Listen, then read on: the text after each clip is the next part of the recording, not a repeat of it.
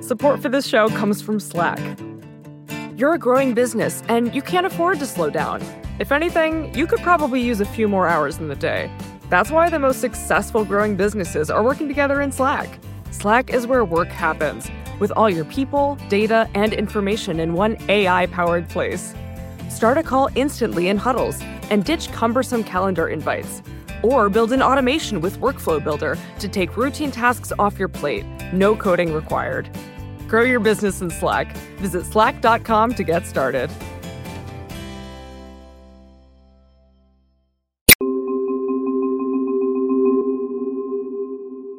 Kenosha, Wisconsin is about halfway between Milwaukee and Chicago. And for a while, it was a pretty booming industrial town. But now it's considered more of a Chicago suburb. This is Gina Barton. She's been covering Kenosha for the Milwaukee Journal Sentinel. Around 5 o'clock on Sunday, the police got a call about a domestic incident in Kenosha. And they responded and they found some sort of disturbance that involved Jacob Blake and some women. It's not clear exactly what was happening. Some onlookers have told us that he was actually trying to break up a fight between the women. At some point, he became involved in a scuffle with the police officers who used a taser on him, we found out recently, and it was not effective. So then we've all seen this video of Jacob Blake standing up, walking kind of slowly around the front of his car and opening the door to get in. His 3 children were inside. He opens the car door with his back to the officers. One of them grabs him by the shirt and shoots him 7 times point blank in the back. He falls down onto the steering wheel and the horn starts blaring and people start screaming. Wow! Why the fuck y'all just shoot him? Why the fuck y'all just shoot that man? The police call for medical assistance, and Jacob Blake is airlifted by helicopter to the hospital, put into surgery.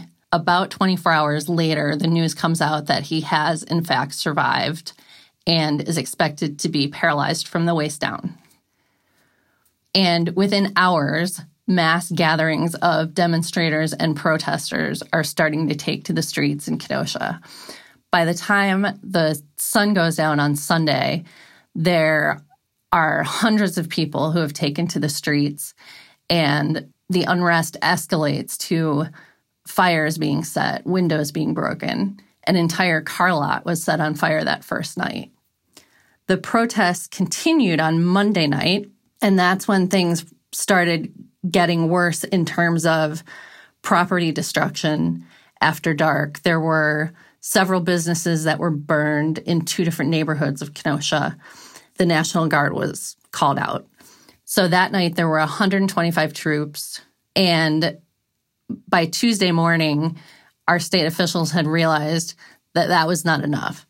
So on Tuesday night, there were 250 National Guard troops, as well as a huge police and sheriff's department presence. And equally as many protesters, or maybe not quite as many, but the thing with the protesters was they weren't all in the same place. And I think that is when the situation became difficult to control. The line of officers marched into the park where the main protests had occurred, drove everyone out of the park relatively easily. But then once they had left the park, it seemed as if law enforcement didn't have a plan of where the people should go next. They kept ordering them to disperse, but then when people didn't, they kind of didn't know what to do.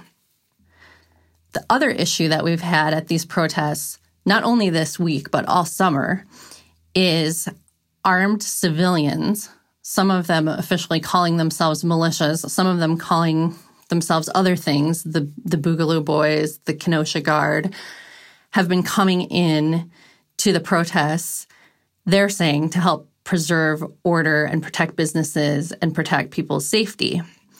The Kenosha Guard, in fact, wanted to team up with the police and had asked the police and sheriff's department hey, why don't you deputize us so we can help you?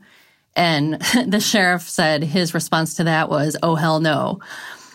But in any case, the police were not arresting these men with guns on curfew violations. They weren't trying to clear them from the area.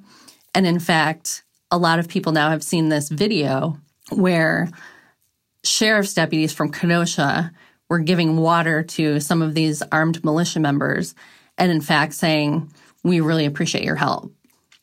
One of these armed citizens who turned out to be a 17-year-old from Illinois named Kyle Rittenhouse, he shot a man in the head, and that man falls to the ground and dies. We're not exactly sure what prompted Kyle Rittenhouse to start shooting. What we know is that then Rittenhouse starts running. At some point, he trips, and he's on the ground, and two other people were trying to disarm him.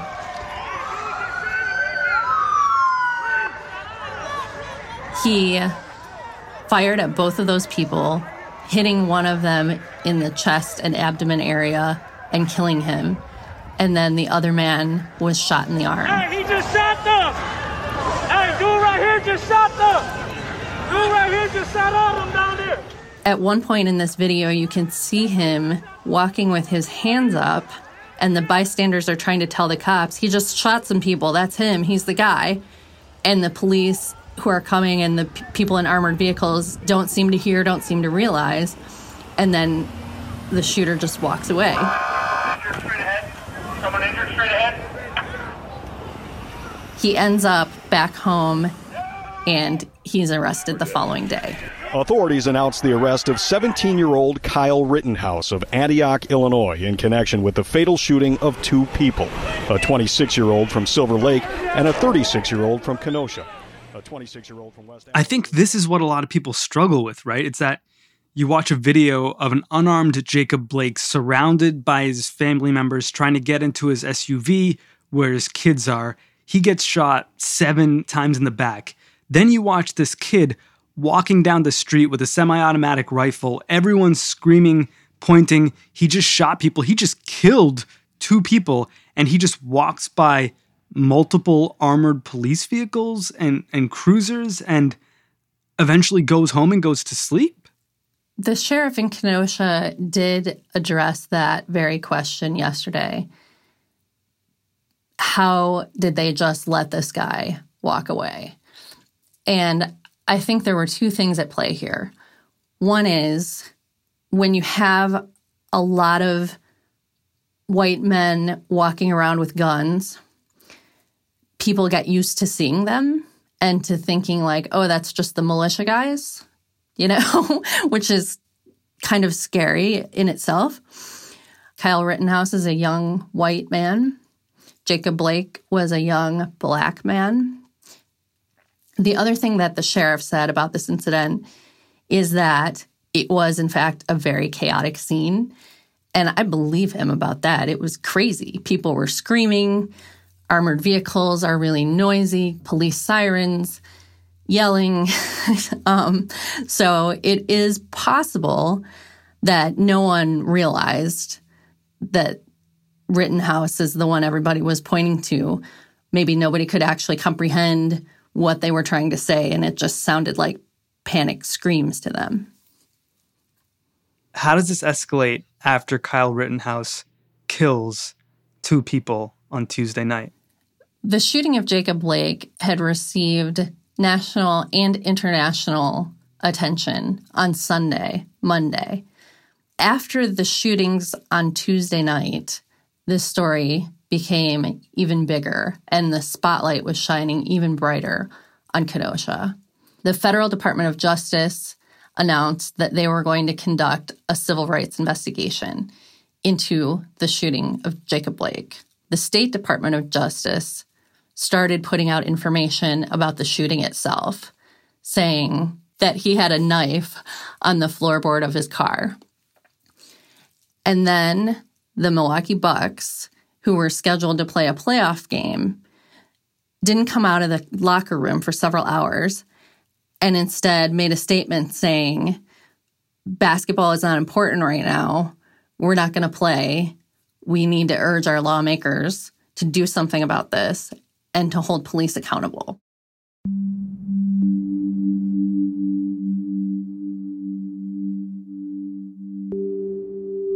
And we should note here that NBA players and coaches have been talking about this all week, right? LeBron James, Doc Rivers. Just watching the Republican convention, and they're spewing this fear, right? Like, all you hear is Donald Trump and all of them talking about fear. We're the ones getting killed. We're the ones getting shot. We're the ones that we're denied to live in certain communities. We've been hung, we've been shot, and all you do is keep hearing about fear. It's amazing to me why we keep loving this country, and this country does not love us back. That snowballed into the NBA postponing all of their games on Wednesday.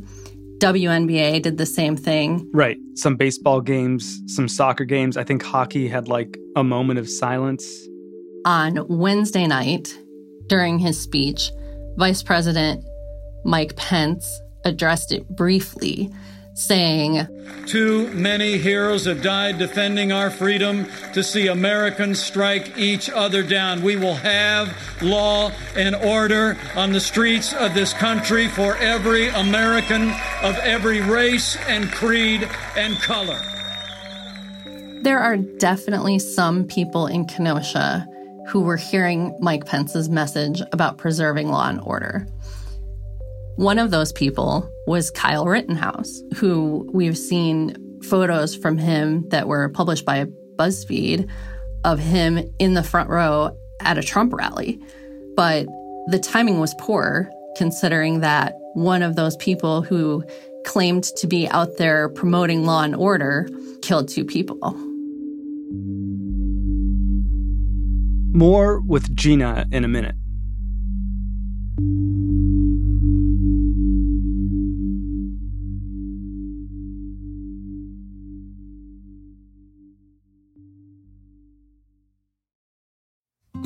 Support for this show comes from Sylvan Learning. As a parent, you want your child to have every opportunity, but giving them the tools they need to tackle every challenge, that takes a team. Now more than ever, educational support tailored exactly to what your child needs can make all the difference. That's why parents have trusted Sylvan Learning for 45 years as the ultimate teammate in their child's educational journey, instilling in them a love for learning and a passion for reaching the next level. And Sylvan's Insight Assessment can identify gaps in learning and areas that could be of concern for your child. It's a 360-degree view into your child's learning that you can't find anywhere else, and helps ensure that your child didn't miss something in school that might put them at a disadvantage in the future. And right now, it's the best price of the year at $29. Go to sylvan29.com to learn more and get your child's assessment for only $29. That's SYLVAN29.com.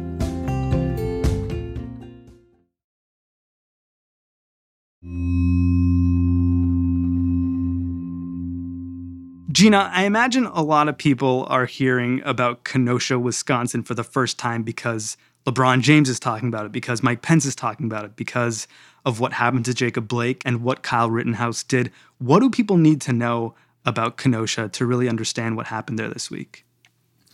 I think people should know that Kenosha has a long history of problems between the police and the citizens. But unlike Milwaukee, Baltimore, Minneapolis, some of the other big cities where these sorts of shootings have happened, I don't think race is necessarily the only factor at play in Kenosha. In Milwaukee, for example, white people tend to have a pretty good relationship with the police, and Black people don't. In Kenosha, no one has a good relationship with the police. In Wisconsin, we were the first state to pass a law that required outside investigation of police shootings. So the agency where the officer is employed can't do the investigation of a fatal police shooting. And that happened because in 2004, the Kenosha police shot a young man named Michael Bell point blank in the head. Michael Bell was white. Back then, police departments could investigate their own officer-involved shootings. That Kenosha Police Department over there investigated themselves, and in 2 days, the co-workers of the men that killed my son found that the shooting was justified. That's not enough time to do an investigation at all. And of the 5 shootings that we are aware of, since that time, 3 were white, 1 was black, and the other we don't know. Those are fatal shootings. And another incident that escalated the focus on police brutality here in Wisconsin was in 2016 when the Milwaukee police shot and killed a man named Seville Smith. Seville Smith was shot and killed by an officer following what police say was a traffic stop and a foot chase. And at that point, we had a lot of violent demonstrations and civil unrest in Milwaukee, with buildings being burned and bricks being thrown, confrontations between police and members of the public. So there haven't been effective reforms of this police department since the early 2000s? As far as I can tell, there have not been effective reforms at the Kenosha Police Department. How did they handle Jacob Blake's shooting? To their credit, they called in the Wisconsin Department of Justice to do the investigation immediately. So I see that as an improvement. They're trying to be more transparent. They're saying, we're going to hand this off to somebody with more expertise than us in investigating these kinds of officer-involved shootings. So I do think that that was a positive thing. The issue that continues to present itself, though, is I think all of these protests have shown that citizens want transparency, right? They want to know what's happening. And if bystanders had not recorded video, we might never know what happened to Jacob Blake. People might believe the police version of events or not believe it, but have no credibility to back up the disbelief. Finally, 3 days after Jacob Blake was shot, the Wisconsin Department of Justice released the name of the officer involved and confirmed that Jacob Blake had been tased before he was shot and that there was a knife on the floorboard of his car. Does all the extra attention on Kenosha right now, does the fact that, multiple sports leagues are postponing games and athletes are making statements, does that greater scrutiny mean Kenosha, Wisconsin might take reform a little more seriously? I have hope that this shooting and everything that's happened since could possibly bring about some substantive changes in Kenosha and in the state of Wisconsin. One issue that we've had here, as in many other places, is the partisan divide. So for a long time, we had Republicans in charge of both chambers of the legislature and in the governor's mansion. And they were not necessarily inclined to institute a lot of police reforms. Now, we have a Democratic governor, and we have a group of Republican legislators who are also seeing that change is necessary. So on Wednesday, a set of bills to reform policing and police accountability was unveiled here in Wisconsin. We'll see how far it gets.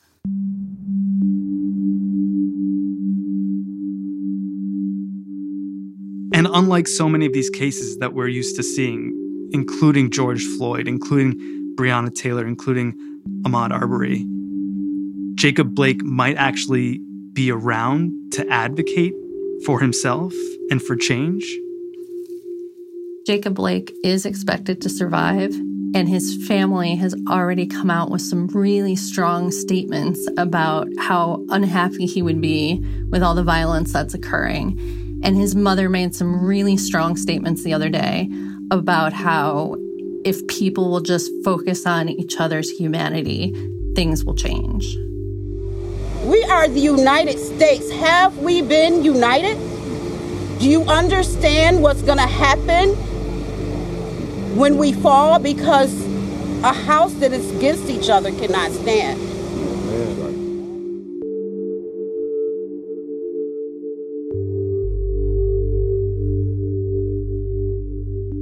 Gina Barton is an investigative reporter covering criminal justice at the Milwaukee Journal Sentinel. She hosts a podcast, too. It's called Unsolved. I'm Sean Rameswaram. This is Today Explained.